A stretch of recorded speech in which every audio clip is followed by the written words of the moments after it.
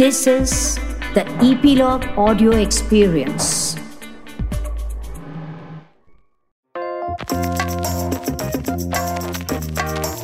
What's up, everyone? Welcome to Bingistan, where streamers live. In this show, we talk about everything from Seinfeld to Mirzapur. I'm your host Siddharth Jain, and joining me as always is Gaurav Jain and Maharsh Shah. Without further ado, let's dive in. Hi guys, welcome back to Bingistan. We're doing our annual top 10 list of shows and films, and I've got Sid and Maharsh here with me. Hey guys. Hi guys. Hi. This is like the favorite time, one of my favorite episodes to record. Anything to do with list. So just for fun, I think the audiences should know that we are really trying hard to get this episode going, and this was Gaurav's third intro. Just for the record. And I'm going to ask Maharsh the same question again as to why was his handle Dr. No, and I think we all should know that. Yeah, no, it was delightful to receive Gaurav's message yesterday saying that, hey, all the James Bond movies are dropping on Amazon tomorrow, and one has been dying to do a James Bond marathon. I'd done one 10, 11 years ago, but I did start with Dr. No today. I'm going to move on to From Russia with Love in a bit. And I think very soon we are going to record our version of what are the top 5 Bond films, the top 5 villains, the top 5 opening credits, the Bond babes. And I think it should be a great episode to record. Yeah, I'm looking forward to doing that, man. Superb. So let's get going, guys. So we'll follow the usual format. Start with 10 and then first Gaurav, then Maharsh and then me. And let's start, man. Gaurav. Yeah, man. So my 10th selection is, thanks to Maharsh, is Yellowstone, which I enjoyed immensely. I'm glad we discovered it. I sort of binged through all of it. Obviously, it's a couple of years old, and the current season's, I think it's got 2 more episodes to go.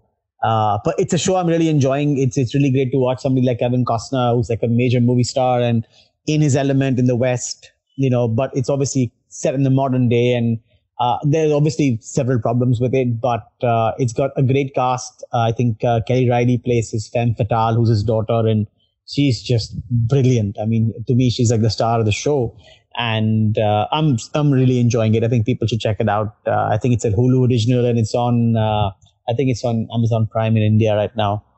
Right. Oh, that's an interesting pick. In fact, weirdly, ironically, I had to leave it out of my list. But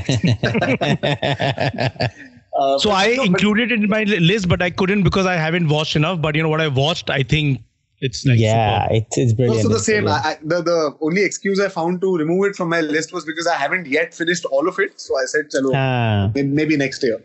Right. So yeah, I'll go with my number 10. So at number 10, I'm going with Daniel Craig's last film as James Bond. I think despite an exceedingly terrible and laborious second half, I cannot get over that. Those flawless, or what I think are those first 90 minutes that are completely flawless. It is also extremely special because this is the one that I broke my 2-year theater fast with. And it's just for the incredible throwback to the purest Bond films of the year, which is very refreshing considering how far the Bond films have evolved with the franchise since Craig got into the mix, And also, I mean, another reason it's very, very special is I think it's the first Bond film in 3 or 4 decades to have Felix Leiter, Moneypenny, Q and M. And yeah, what a great send-off. So I'm going with No Time to Die at number 10. Interesting. Sid? So you guys are too snobbish, right? I am a Deshbhakt boss. And I have to include a lot of Indian stuff because I think I enjoy Indian stuff more. And obviously, I haven't yet watched the Bond film. So मेरे list में नहीं है वो. But my number 10 is actually the series that came on Amazon Prime, The Last Hour. And the reason it's there on my list because I think it did a lot of interesting things. For starters, it got back Sanjay Kapoor into the business, and I really enjoyed. I was looking forward to watching him do something like this, and I like the fact that Bobby Deol, Sanjay Kapoor, these guys who kind of on the sidelines are now sort of back doing stuff, and they're all really busy now, and they have something which wasn't explored in their movie career, and I really enjoyed The Last Hour because of him, Shahana Goswami. They were pretty interesting as actors. I enjoyed the drama up to a certain point. I mean, the end, as usual in these series, is not gratifying enough. I also wasn't very excited about the other supporting cast, that was there. But, I think shooting something like, show like this in the, in the eastern part of the country, Darjeeling, that whole vibe, the location, the freshness of the, of the visuals. I mean, all of it really excited me as an audience, and I continued watching it despite a few hiccups here and there. But I think it's a step forward in a good direction, and this has opened many doors. So this is my number 10, and I hope they have a season 2. I'm sure there is one. Yeah, I really liked it, and it wasn't the best show, but I'm saying given what gets made in this country, it's a definite show for me on the list. Not to get sidetracked, but did you find a lot of similarities between Arnayak and this? Because I will come to that, but that's on my list, right? Okay, cool. On the top, but yeah, absolutely. So let's come up to that. While we're on it, I think that's exactly what's what's refreshing with these kind of shows is that we are using finally the location, the mood of the country, and some beautiful locations that we have, because that's also a great character. And that's helping, I think, these shows for sure. Yeah, absolutely. Yeah. Sounds good. So yeah, that's my number 10. Gaurav, over to you.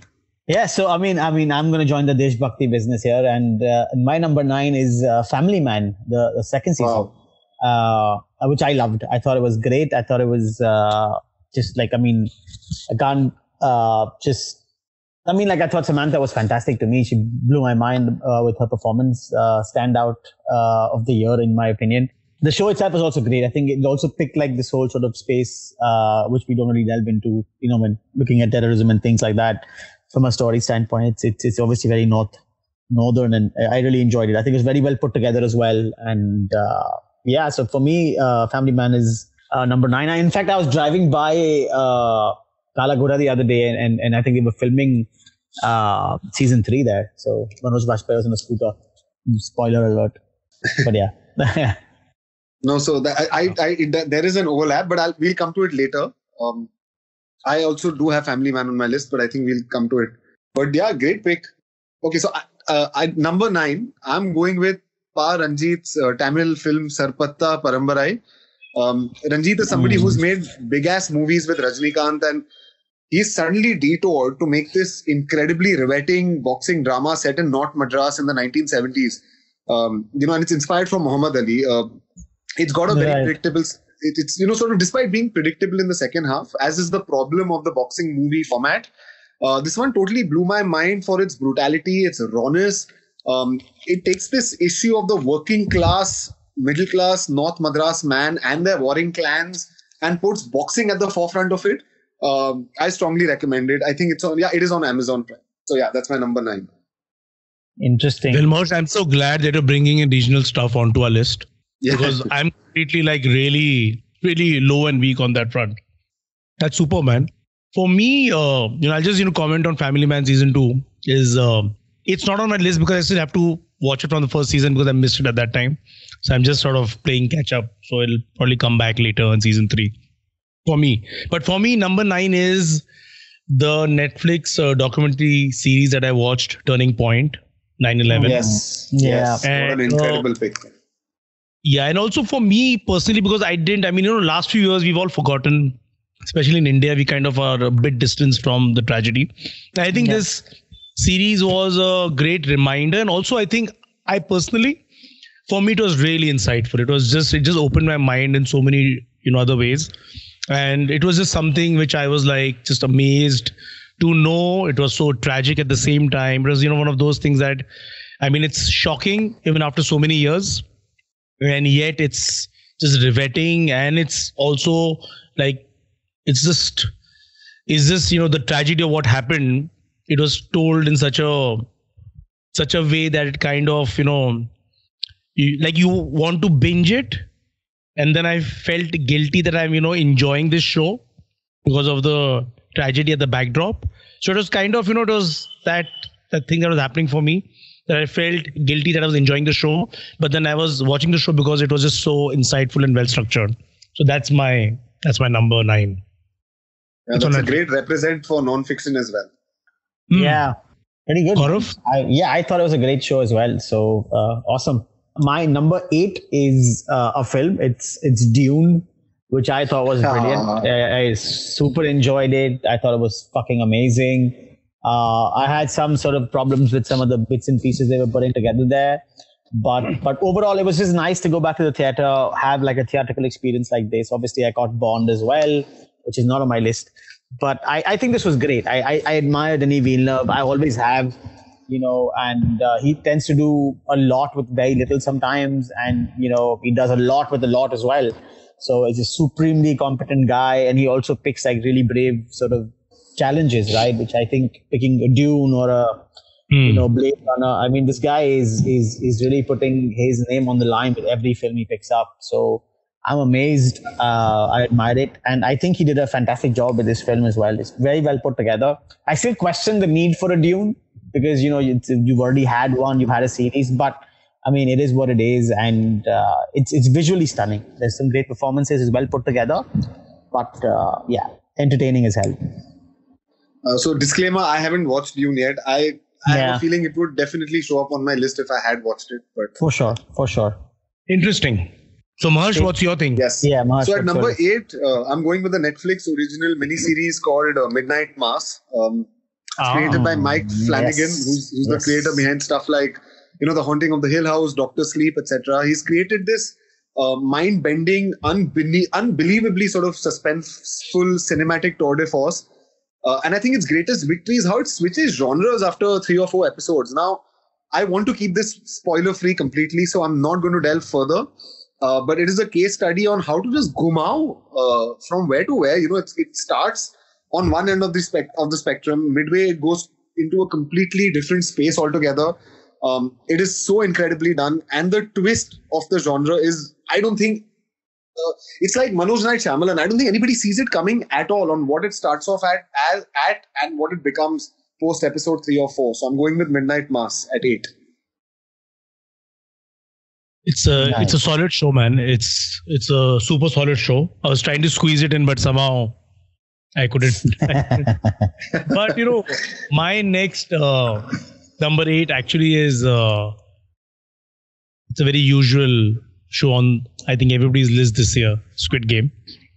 I love it as much as I think the world loved it. But, it's something that you have to watch, you have to experience, you have to be part of the pop culture experience. And it's going to be an integral part of content of 2021. So, it's a very weird yet commercial show. I liked bits and pieces of the show. But, I get why it works, and it's quite a, after Parasite, something like this coming on episodic and taking the world by storm also speaks a lot about, Korean content creators, Korean producers. And I think it's also an example that, after Hollywood, the Koreans are kind of really finding those stories that resonate with global audiences.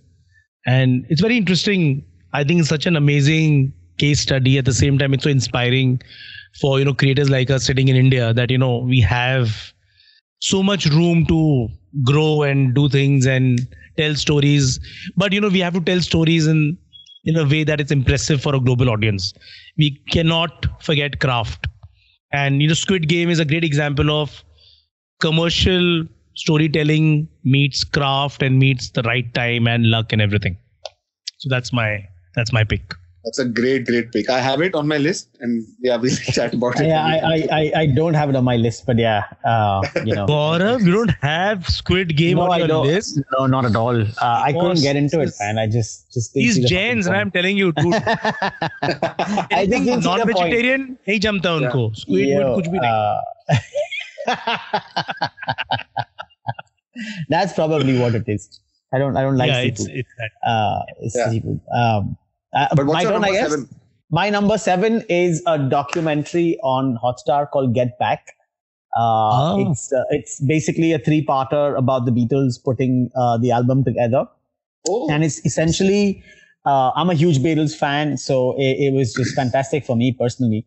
And it's essentially them recording together every single day. It's a lot of conversations which are distilled down I think they had about 60 hours of footage and they distilled it down to about 6 or something like that. And, you see the conversations happening and they're literally putting together these classics and you can see them doing it in front of you. Like this is happening like in conversation, and Paul will say something and then, and John will say something and they'll be like, they'll go back and forth and obviously George and Ringo there as well. And they're really putting these masterpieces together by conversing, or somebody thought of something and it came up and especially with Paul and John to an extent, right? They're actually figuring these out while they're in the studio.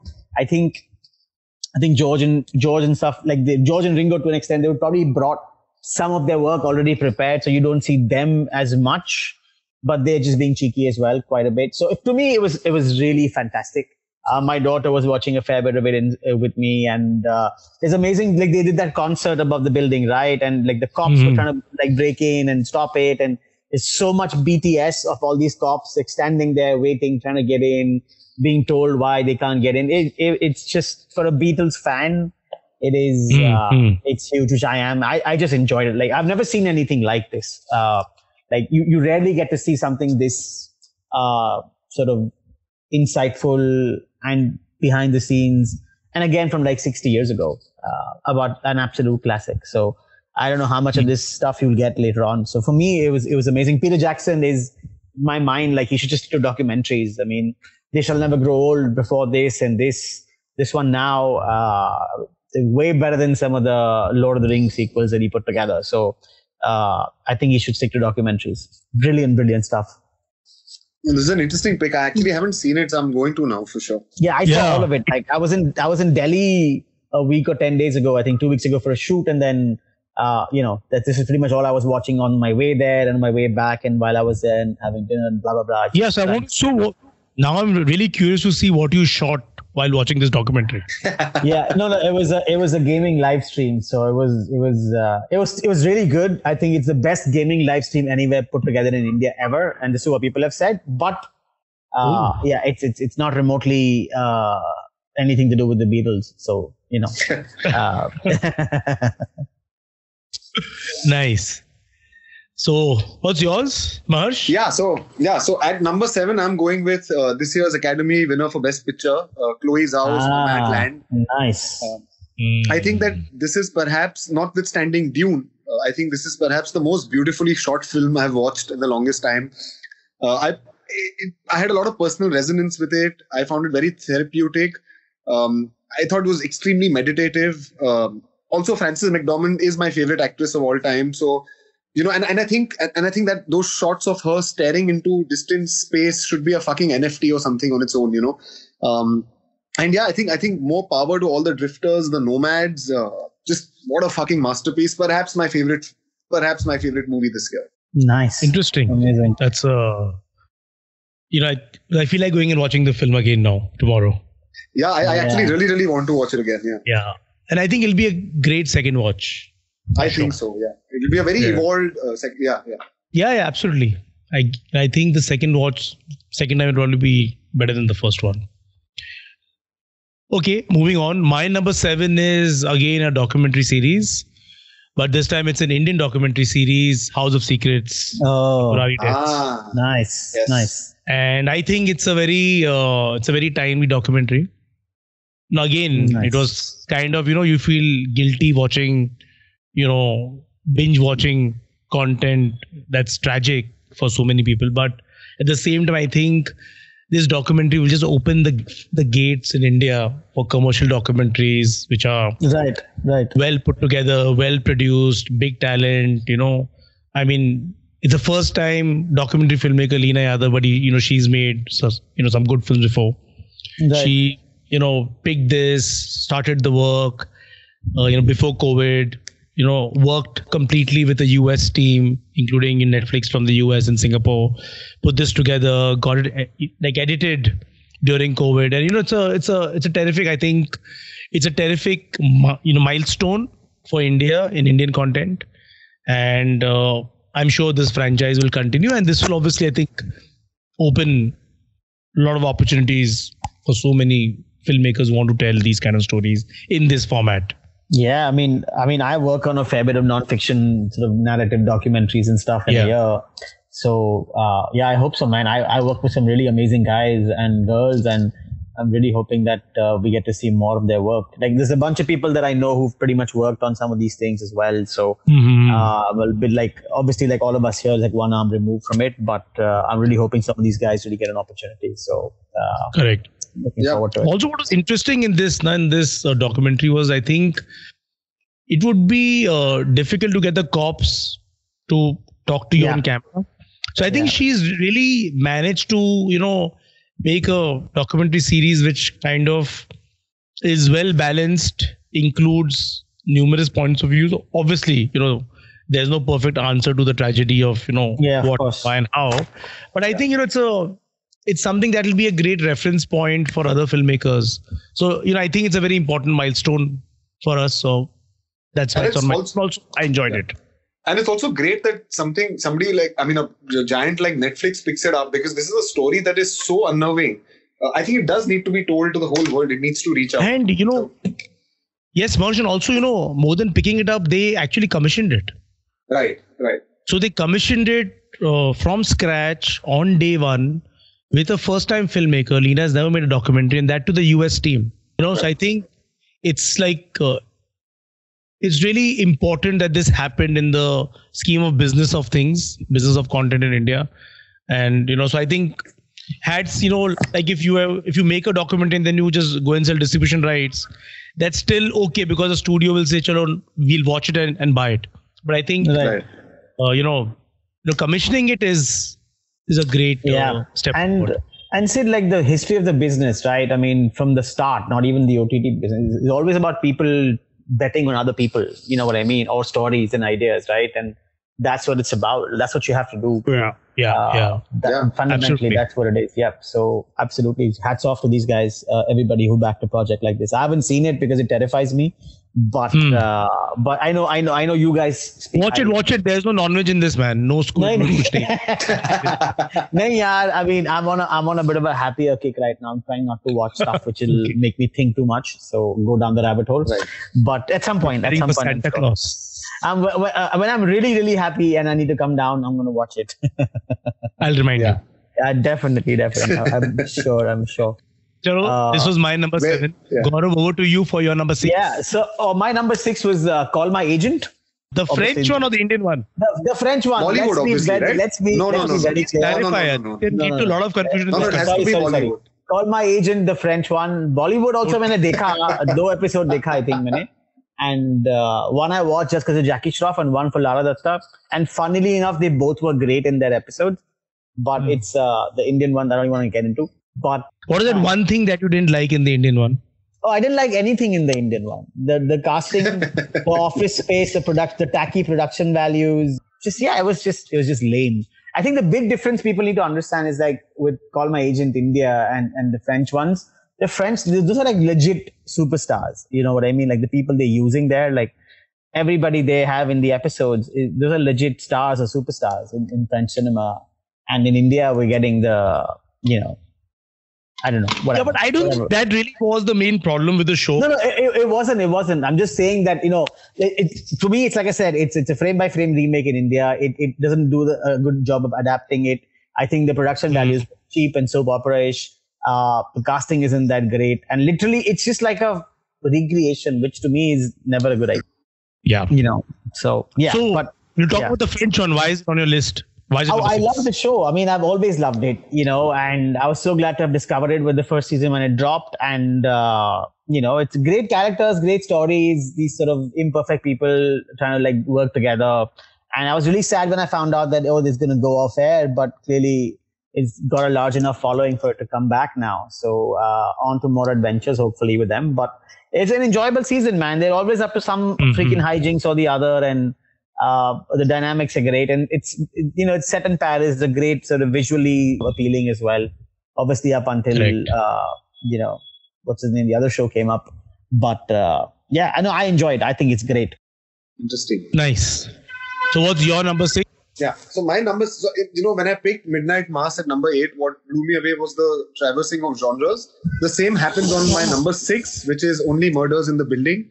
I think this, incredibly sort of delicious. What separates this really from any regular New York-based whodunit is the humor it laces itself with. Apart from its terrific performances, it sort of it really took me back to those 90s ensemble films that they really rarely make now, you know. Plus, you have Sting playing an incredibly fictionalized version of himself. I just cannot wait for season 2, and which it has just been renewed for, and for all these crazy people to sort of come back to solve another murder. So yeah, only murders in the building. It's definitely on my list. It's on my list too. Yeah. To me, I mean, while we're talking about it, then to me, it's like it's one of the best shows of the year. You know, yes. It's got this brilliant cast. It's, you know, like such an amazing bunch of actors. It's only a handful of people. You know, it's obviously on a set. It's like a play in a way, and I enjoyed it. It's just so very well written. It taps into these personalities so well of these guys and the actors as well. It's got great shots of the city. Again, New York City. You're outside. It's brilliant. It's got those sort of dinner theater murder mystery kind of things going as well, and tapping into making a show about a podcast, which is obviously fun. And you know, and Tina Fey pops in here and there, and Sting pops up. So I mean, it's just, you know, it to me it hits every mark that I would expect a great show to hit. So I loved it. You know, like to me, the only black mark on Only Murders is that they should have had Chevy Chase in there as well, make an appearance. But other than that, I think it's brilliant. It's brilliant. Yeah. That's good. So, say your number 6. My number 6 is an Indian show called Tabbar. Oh, yes. Yeah. I think that again is a very important show because it kind of comes from nowhere. Kind of new names with some old school names. So there's a director that's been discovered, Ajit Pal. It's written and created by a guy called Harman Wadala. Again, these are not names that we hear of, right? And then in the lead, you've got Supriya Pathak. Pawan Malhotra does such a terrific, comeback with this show in this new world. Music by Sneha Khanwalkar. 8 episodes, probably made for under 12 crores the entire season. Very tight, very kind of Ozarkish, but set in Punjab. And I think what was really exciting for me in this show was, as a shift from a mainstream OTT, was the dialogues. It's almost authentic Punjabi and with little Hindi here and there, which I think is great because, you want to tell stories which are as true to its, to its origin, and very organic in the way the characters would talk and behave. So I really liked it for so many reasons. Also, it was something that I couldn't stop binging despite it not having a great high concept idea. And I probably wasn't the target audience for a show like this, but it really gripped me. And I think Sony Live has followed up, I think after Scam. This is the only show that I've liked. It may not be as big as a hit, but I think it's done pretty well for the platform and good. I mean, I really like the show. I think it's again an important milestone in what's happening in our country in terms of content. Amazing. I've heard great things about the show, so that's fantastic. Yeah, I mean, if you watch it with no expectations, it'll really surprise you. And I think that's the right way to watch shows like these that break out like out of nowhere. Of course. No, brilliant. Good stuff. Yeah. So my number 5 is Loki. Obviously, the Marvel show, which is odd because it's not the kind of thing I would pick this high. But I didn't really think this would be. I would have, if you'd asked me to predict it. Sorry, I would have not said. I would have said this would not be a part of your top 75 this year. No. So the thing is, I really enjoyed it, man. I thought it was great. I think they did a lot with what they had. Like it went into this direction, which I didn't kind of expect it to. It could have been very easily like a frivolous, exploitative sort of show, which is just about sort of them cashing in on sort of the Marvel craze and having to fill in all these hours on Disney. But it's really not that. Like none of those shows that they've done so far have been about that. They've really put a lot of thought into things that they've done and how it sort of plots out and what it means. And I really enjoyed it. I think in Tom Hiddleston was great, and it was nice to see sort of a show which was just not just purely about superpowers or running around or getting this and that and the other. So it put a lot of thought into it. So I kind of enjoyed that. And seeing Owen Wilson in there was also kind of fun. It's been a while since I've seen him in anything.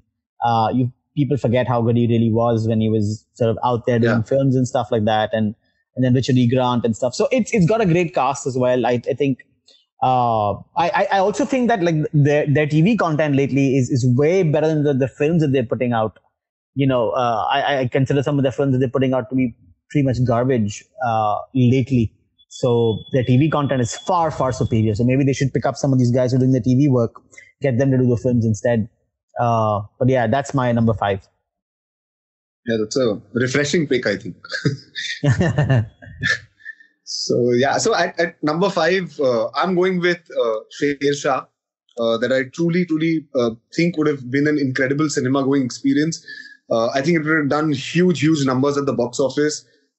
Apart from having the best soundtrack that has come in a very long time. And I think while the legacy of its music lives on, it is the visual aesthetic and treatment of this film that truly separates it from so many other war films.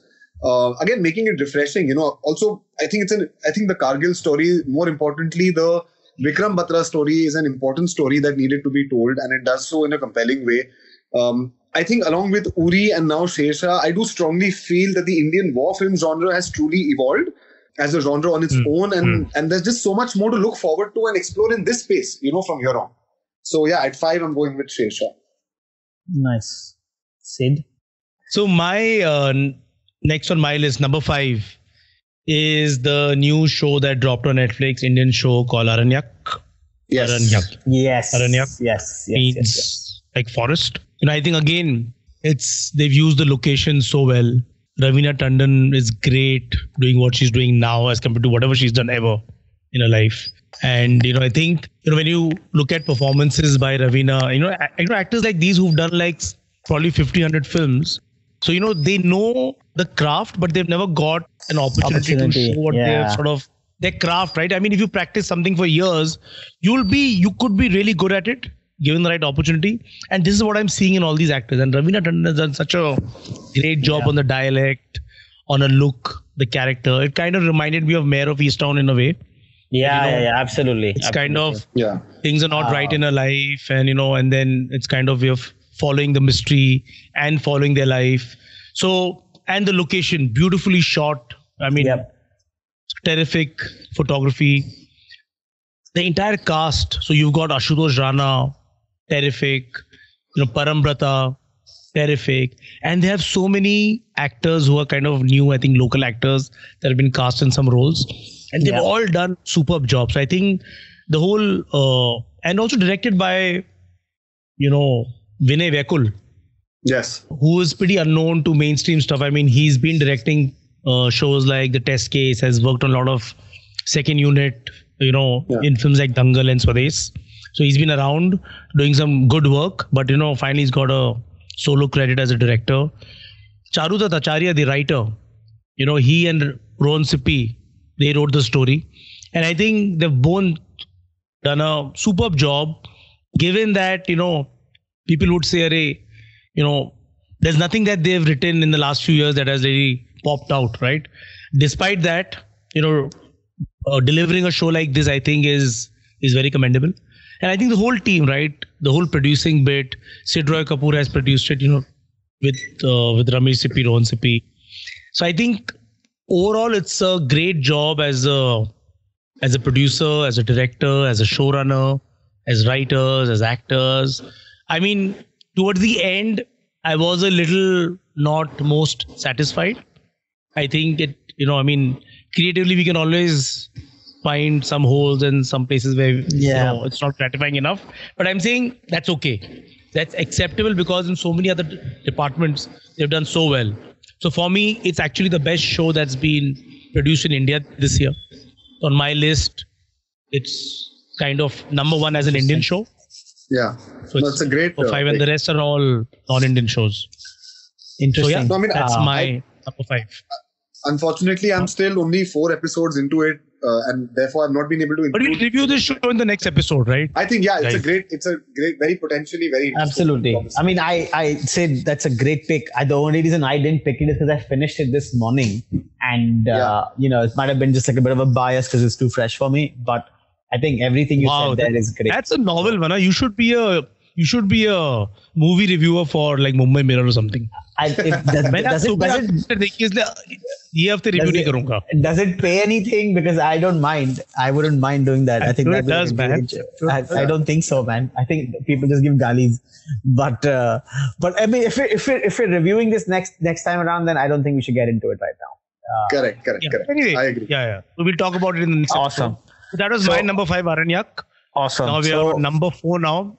So my number 4 is the second season of Gullak.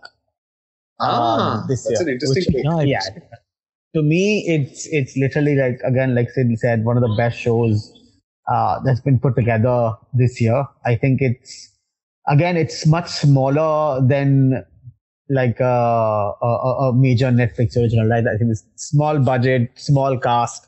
There's not too much to depend on in terms of there's no crutches. You know what I mean? It's like this family and this household in this house. It's like a bit of a play. How it plays out. It's got these middle class values to it. People who want to move up in life, and it's a part of the world that you don't see. It's slice of life. In my opinion, it's very, very difficult to write something like this and do it well and keep it entertaining. So I obviously, having watched season 1 before that, I thought this was just stellar stuff. My pick, easily like the best Indian show this year in my book. Wow. And this is on Sony Live, right? This is on Sony Live, yeah. Sony Live, again, I think killing it, man. I mean, they're really getting there. Huh? I don't know what's going on, but slowly but surely, marketing may not be as visible as, say, like Prime or Netflix, but content-wise, they're creeping up. Great. Actually, interesting pick, man. I love the sitcom. Yeah. I just couldn't fit it, but yeah, it's a terrific sitcom. I agree, man. Great pick. Marsh? Yes. So no, my number 4 we've already discussed, but quickly, just a couple of things that we missed. I'm going with the breakout of the fucking decade, man. I'm going with Squid Game at number 4. I think Sid said, you can hate it, you can love it, but you cannot there cannot be a single list here that is going to be able to avoid or ignore this show. Its incredible take on nihilism, existentialism, capitalism in the garb of cheap entertainment has perhaps had the maximum impact on me in terms of series as compared to any other fiction piece.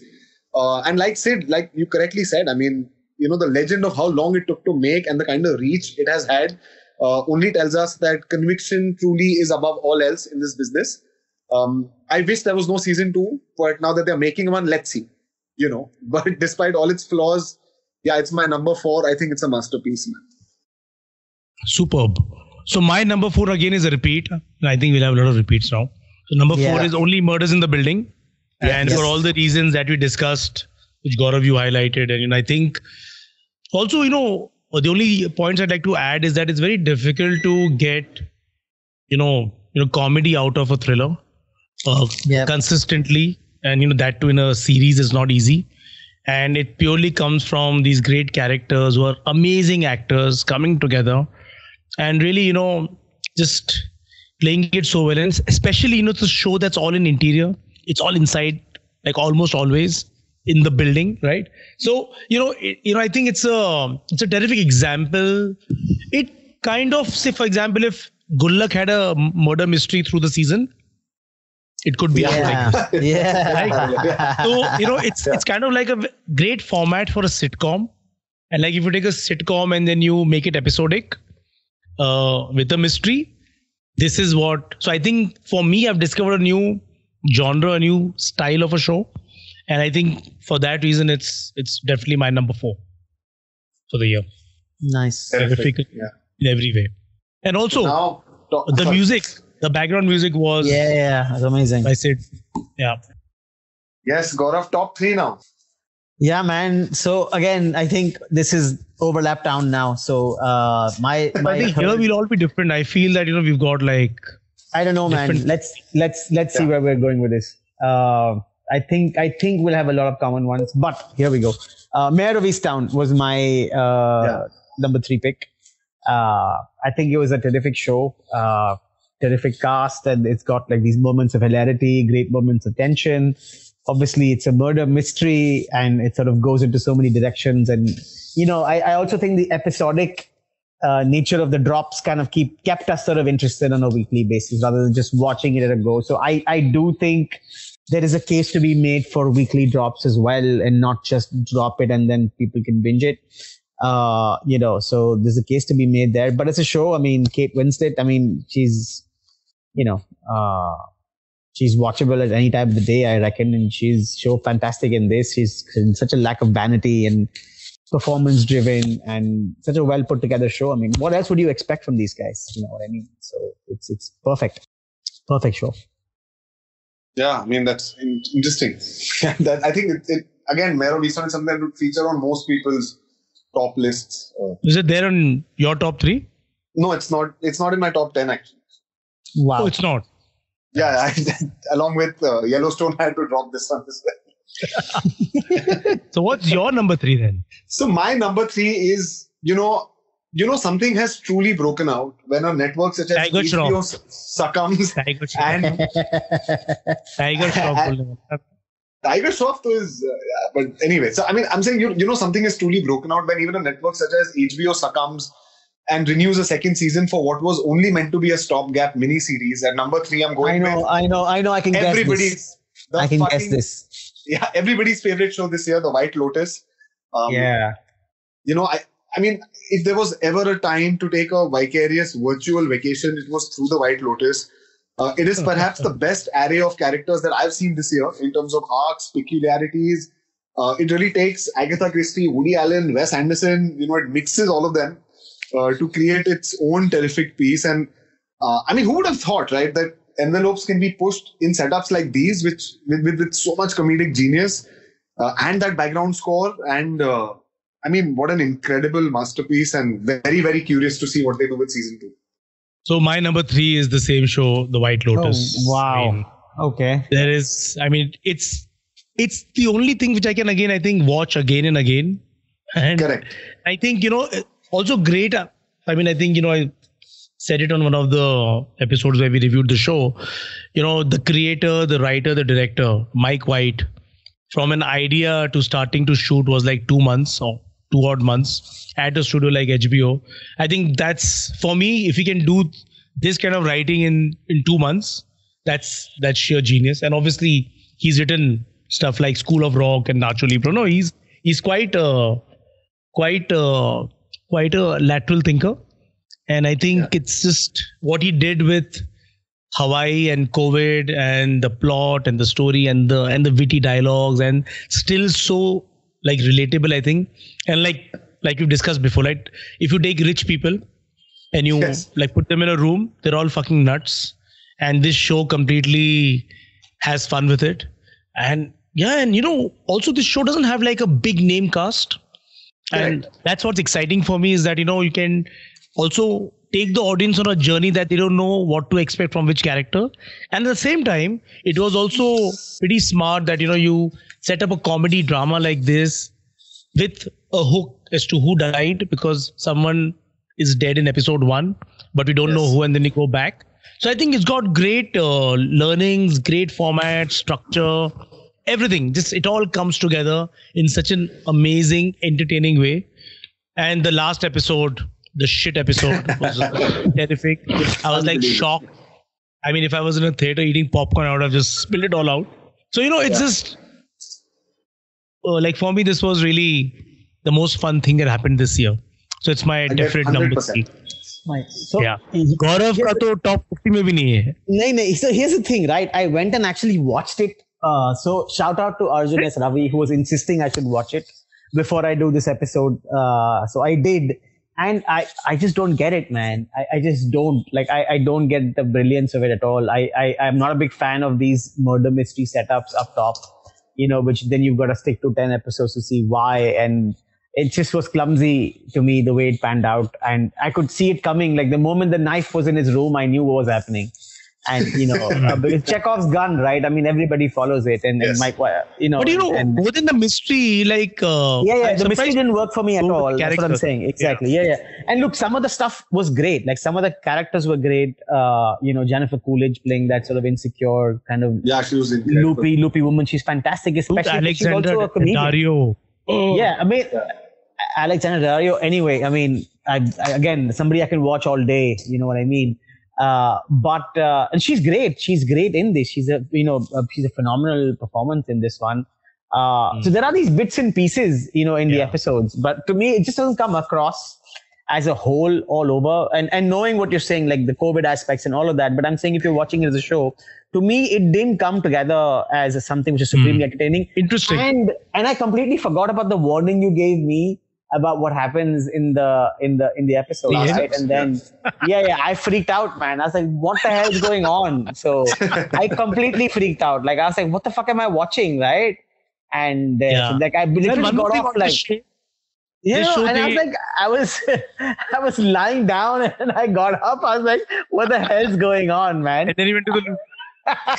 No. I was just like, okay, I'm just going to stick with it and finish watching, but what the hell?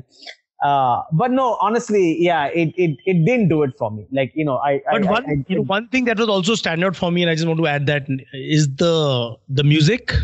I think it's kind of, it was this haunting, music like Scam had that. Music? Yeah, the music is a character on its own, in fact, the music is its own character. Especially like the moments when the son is kind of, sleeping on the beach and he starts sort of hanging out with those guys who are rowing and stuff, and like that tone completely changes. So some of those, I mean, also when Armando goes on his drug bender, that guy is insane. He's so good. He's so good. He's the flow man. Yeah. Spoiler alert, but it's a pity he has to die. But I would see a spin-off, but I'd love to see an Armando. I wouldn't be surprised if they put one. Like together. This would be a great Indian remake. A show like this with Zoya. I mean, I'd love to really fucking work on the dialogue. If you think about it, it's like that Vidhu Vinod Chopra film, like Khamosh, right? It's like a murder mystery panning out. No, but I think you're looking at it with a very different lens. It's not a mystery at all. I think it's a humor. It's a sarcastic. No, it is. I completely agree. Which is why I'm saying going on a vacation if he was, richer. Yeah. Which is why to me it's like just weird when they set it up that way. They didn't really have to go down that way at all. I think it works really well. Like if they didn't set it up as a murder up front and then somebody got stabbed in the end, I think that's much more of a gut punch if it happens like that. Honestly, then because that doesn't bring anything to the table, knowing that somebody's getting murdered. But anyway, I mean, Let's move on. Sure. On to number two. Number two. Your number two. My number two is, and now that we're speaking of number two, right after this episode. But we've already discussed it, so it'll be pretty short. As Only Murders in the Building is my number two show. Okay. So do you want to add something that we missed out? No, I didn't. I think it's brilliant. I'm just hoping this season 2 and it's sooner rather than later. I'm sure there will be with the way it ended. What pressure, man! Season 2. What pressure? Yeah. But they've got the money. They've got the talent. That's a real number 2 pressure. I think we're gonna get like an R rating just for this bit of this conversation. It seems like Yes. Like kids love talking about number 2, so it's like it's our way. If they don't hear anyway. So we are clearly young at heart, aren't we? Yeah. So Maharsh, what's your number 2? Yeah, my number 2 has been discussed. It was much lower, I think, on both your lists. So I'm going with Family Man season 2 as my personal number 2. Nice. I think second seasons are perhaps very tough follow-up acts, especially when the first season has been so successful. I don't think the only reason, and I need to say it out here, is the only reason I think it's my number 2 is I don't think I've ever binged a season faster than this in my entire career as a viewer. Or a gig. I literally saw it in one go. And I think its power stems from how respectable it is in terms of quality, despite it being incredibly binge-worthy. I think the places they've gone to are very fascinating. And like Gaurav very correctly, I think Samantha was incredible. The rest of the cast was terrific. And I can't wait for season 3 that gets into the pandemic and the Northeast and all of that. So just kudos to the team, man. Absolutely. Sid. So my number 2 is again a repeat, Mayor of Easttown. Yes. Oh, okay. Amazing. Yeah, and the only thing I'd like to just reiterate is, I think like my number 1, 2, and 3 are all HBO shows. Yeah. Yes. I think it's a good time for me to just say that I think HBO has truly created a content culture in the organization, and it's showing, the last 10 years, 15 years, 20 years. It's just amazing how I'm sure employees have come and gone, but the culture of a certain kind of storytelling continuing over the years is just terrific. And I think it's amazing as to how they greenlight stuff and they retain their talent and they get them to do what they do. So anyway, and my just 2 more bits on Mayor of Easttown is just, I think it's a great show that that sort of, I think, is a great example of how in episodic writing and of probably all the shows in our list, right? And I think Mayor of Easttown becomes that example, like Aranyak, is that if you have really strong, flawed characters across, every character has something distinct. Every character has an arc. Every character has something that they're floundering with, and they need to sort of deal with it in the story, even if it's a secondary character. That's what I think works as the glue for the audience, because I think in traditional writing, a lot of times we just pick the protagonist to have flaws and see his arc. And when you look at episodic like this, even a secondary character, even a character who's not important, has to have his that moment in the story that he can change his life.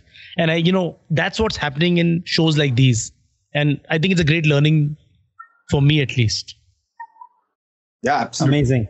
And the way you said it now, I think it's insane. I'm going out on a limb here, but I think the 3 of us have a common number 1. Oh, 100%. Gaurav, please go for it. 100%. I mean, there is no other choice. Yes. So obviously it's Succession, right? Yes. Succession. Yeah. There is no question. Yeah. Pretty much. So I mean, let's talk about Succession. I think we need to discuss it like the show right now. And what was it like for you guys in this season?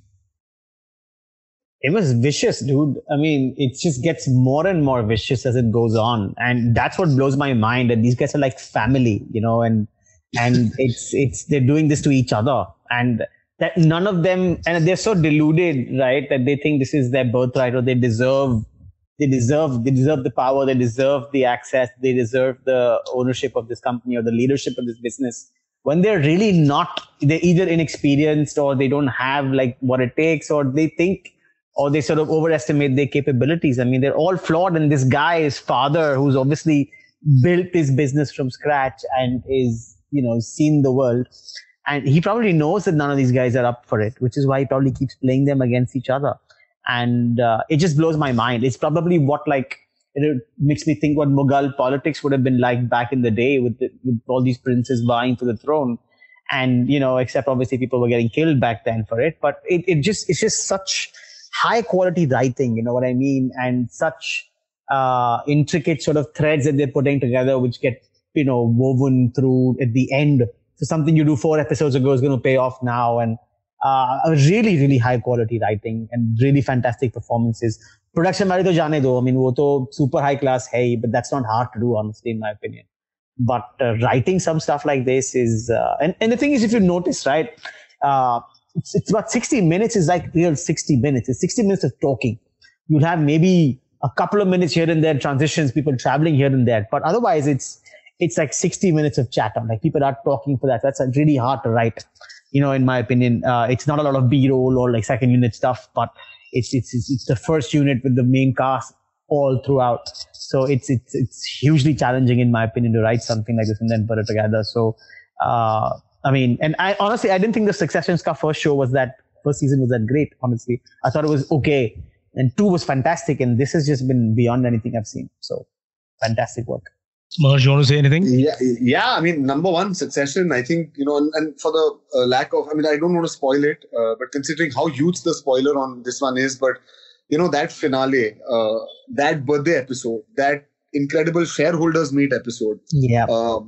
Despite the show's own fucking overwhelming, crushing brilliance, it's so Shakespearean. I think this is something that Shakespeare would be just so incredibly proud of, considering how many people borrow from Shakespeare, they adapt from Shakespeare. But this one, like Gaurav said, a Mughal, I see this as one of those Roman or Greek court tragedies. Totally. I think every single piece of dialogue written on this show needs to be savored, watched, rewatched, watched again. Again, I'm going out on a limb here, but I think if they do get the next season right, this show is perhaps going to be in the HBO Hall of Fame. That makes it the fucking world's Hall of Fame of all time. If it isn't already, that's what it just seems to be getting better and better each time. You know what I mean? It's not like, it started off great and then went down and picked up again. To me, it's like it just keeps going up. So each previous season has been better than the next. And I hope we can do another episode, which is a pure deep dive into Succession season 3. I think a little time after, because it's just dropped last week. There will be a lot of spoilers.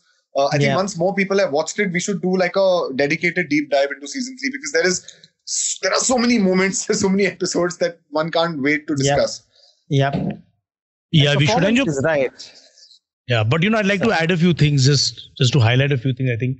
So for me, the first season was okay. So I skipped season 2, like I told you, right? And then I started watching season 2 a few weeks ago. And then I came to season 3. And because it was so fresh for me, I thought that the real stars of this season, were, it's the whole family. But I think Tom and Greg, just look at their characters, man. Yeah. It's just amazing, their chemistry and the way they've kind of emerged as these really, I think what's really important in the way this show has been told is the camera. The camera is a character.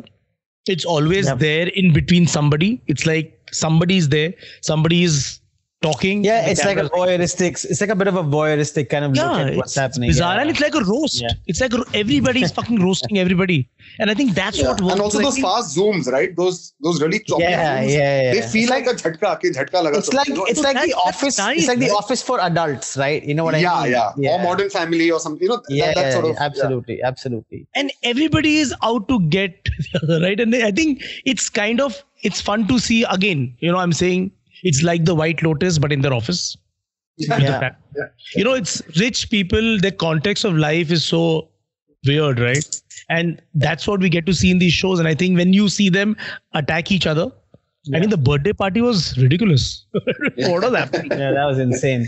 But then, what? Also, the cameos. I think the cameos of season 3 are so incredible. Yeah. And also, I think, it's again going back to this point that I made earlier was British talent, British writers, British writing, British humor. Yeah. It really, really, really stands out. And I think Hollywood hasn't milked it enough. And Succession is an example of where the potential lies, whether it's Indian shows or American shows. I think there's a large pool of talent there that needs to be tapped into. The humor that they get. And it's not easy for an American writer to deliver this, despite it being an American family in America and New York. It's a New York show. Yeah, no, absolutely. But I think what's also interesting is what you just talked about, like Tom and Greg, right? These guys are sort of outsiders and they're sort of having to survive. And it's like, the kind of stuff you have to do to survive. You know what I mean? Yeah. And obviously Tom does what he has to in the end after he's sort of driven to that point. But it's just like a great study of like human nature as well, right? People are out for themselves and they'll do what they have to do, I guess. And deserve has got nothing to do with it, right? It's like that line from Unforgiven, like deserve's got nothing to do with it. It's just what people want and what they can get. And merit has got no freaking point to it. And also like Gaurav, to just quickly interject and like you said that there are things they've done in season 3 and in episode 3 and 4 that eventually pan out over a period of 8 weeks. Not again wanting to spoil it for anybody, but it takes me back to what is perhaps my favorite line in the show, which is I think in episode 2 or 3. when Kendall goes up to Tom and says, "You do not want to be the last eunuch in the Forbidden City." Yeah, it's my favorite line from the show as well. Exactly. Yep. So, and I think Logan Roy's impersonation of those guys and Roman's impersonation of him saying "fuck off." I think every Emmy that it gets nominated for, it has to sweep. I think this show is going to shatter every award record next. Absolutely. But and the thing is, like, now if you talk about specific scenes, right, then when Roman says love, right, and then that's all he's got, and then he's like, "You come to me with love." You know what I mean? Like, that's what you come to me with. It's just like, what a demonic character, he is, right? For me, he's the show. I mean, Logan is my favorite character. But the thing is, at the end of the day, he's a fucking billionaire in that kind of a business, and I love the bit where he's making the president wait. You know what I mean? Like, the reason. Yeah, that's what blows my mind, right? Like, he is this guy who's making the American president wait on the phone while he joins, just to show him his place. And then you've got these 3 kids who are fucking largely incompetent and they want to replace him. He has to have the awareness to know who he is. Enough self-awareness, right? He knows who he is and what his kids are like, and that they're just not, like, together, even one of them, like, equal to one of him. So what does he do and where does it go? I'm just fascinated to see how this plays out, man. It's just incredible. Also, have to say, this is the one show I do not, and I cannot, and I challenge anybody to skip intro on, because the music is incredible. Footage is incredible. I can never skip intro on this one. It's David Fincher. No, they ripped off the game basically for that title. So it's the same title, essentially, literally the same from the game. But also the music theme is just very powerful. Like.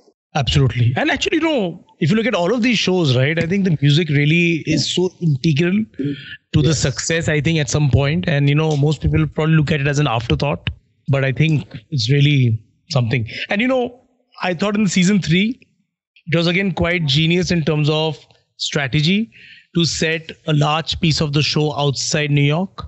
Yeah. Given it's COVID and given the way the world is, I think again it was an amazing feeling to just travel with them. Absolutely. And just really change the whole experience of the show from a very hardcore New York offices to just go outside, but go outside the fucking country. Yeah, and so brilliantly done as well, and obviously played into the plot as well in a really nice way. So yeah, I think it's super high quality, and that's my point, right? Like it's again, I mean, obviously the episode's over for us, but like if you just think about it, how HBO continues to buck that trend of super high quality writing, super high quality television, and then again weekly. You know what I mean? It's the opposite of what Netflix does, and in the end, it's a question of what matters. It's super high volume. Look at all our lists. Budgets. Yeah. Look at all our lists, right? There's Mayor of Easttown, there is White Lotus, there is Succession, and they're all extremely high rated, and they're all HBO originals from 2021. So it just tells you everything that needs to be said about HBO. Absolutely, man. It's just, I think we've got one Netflix French original here on my list, which is Call My Agent, I think. That's it, right? And then... so there's Squid Game, of course.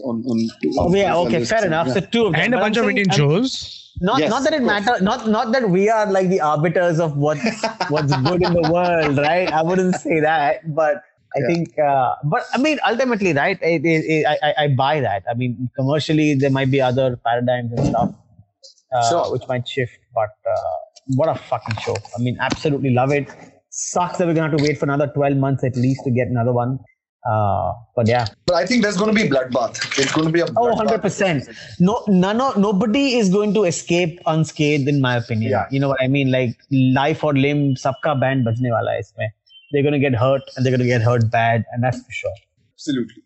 That's what I love about this as well. It reflects my worldview. To the new child that's unborn. Yeah, I mean, he's working on that as well, right? I mean, it reflects my worldview. But you see how it reflects, the Murdochs, right? In that sense. I mean, I think Murdoch had like a child kind of late as well, didn't he? Or at least he got married kind of really late. I think he did have a kid with Wendy Deng, right? And I don't know if you've seen the deposition episode when he goes in front of Congress. And there is literally like an actual Rupert Murdoch deposition as well. And the lines are same as well, where he actually says that my son was in charge. He'll probably tell you. That's exactly what Rupert Murdoch says as well. So there's like literally snacks from real life in that sense. obviously Brian Cox is a much better actor, but Rupert is not. But Rupert Murdoch is not far behind, and it's you should actually check it out on YouTube. Like, I think somebody actually put them together somewhere. You can see them side by side, and it also shows the difference in real life production and real life production values of the world and HBO's production values. HBO's version of reality is way better. But yeah, brilliant stuff. Great, man. There's a list. We've got a list. There's a list. Finally. And we did it in like a decent amount of time as well, man. Yeah, not 2 hours. Just about an hour, yeah. No, I think we did that because it took so long to get this episode off. I think that we were already exhausted. No, this was I fun. think we've reviewed a bunch of these things already. Yeah, that's what makes it easy. I think a list is a list. You don't have to I think last year it was early enough, right? We hadn't reviewed all the episodes, so probably why it took us longer last time around. Yeah. Yeah, and plus last year, I mean, there were more lockdowns. Yes. Bit more time. So anyway, I think this was great, guys. Sounds good. Good stuff, man. Good stuff, guys. And then please now jump on to the James Bond bandwagon so we can go on. 100%. Incredible episode. On it. Absolutely. Super. Sounds good. Let's wrap for now. Cheers. So happy New Year to everybody. Have a Merry Christmas and a Happy New Year, folks. And we'll see you guys soon, I hope. Absolutely. Hi, guys. Have a great New Year and Christmas. So that's the episode for today. Hope you guys had as much fun as we did. Do give us your feedback on Instagram at EPlogmedia and subscribe to our shows on your favorite podcast app. If you're on Apple, do rate and review Bingistan. It'll help us. Until next time, keep binging.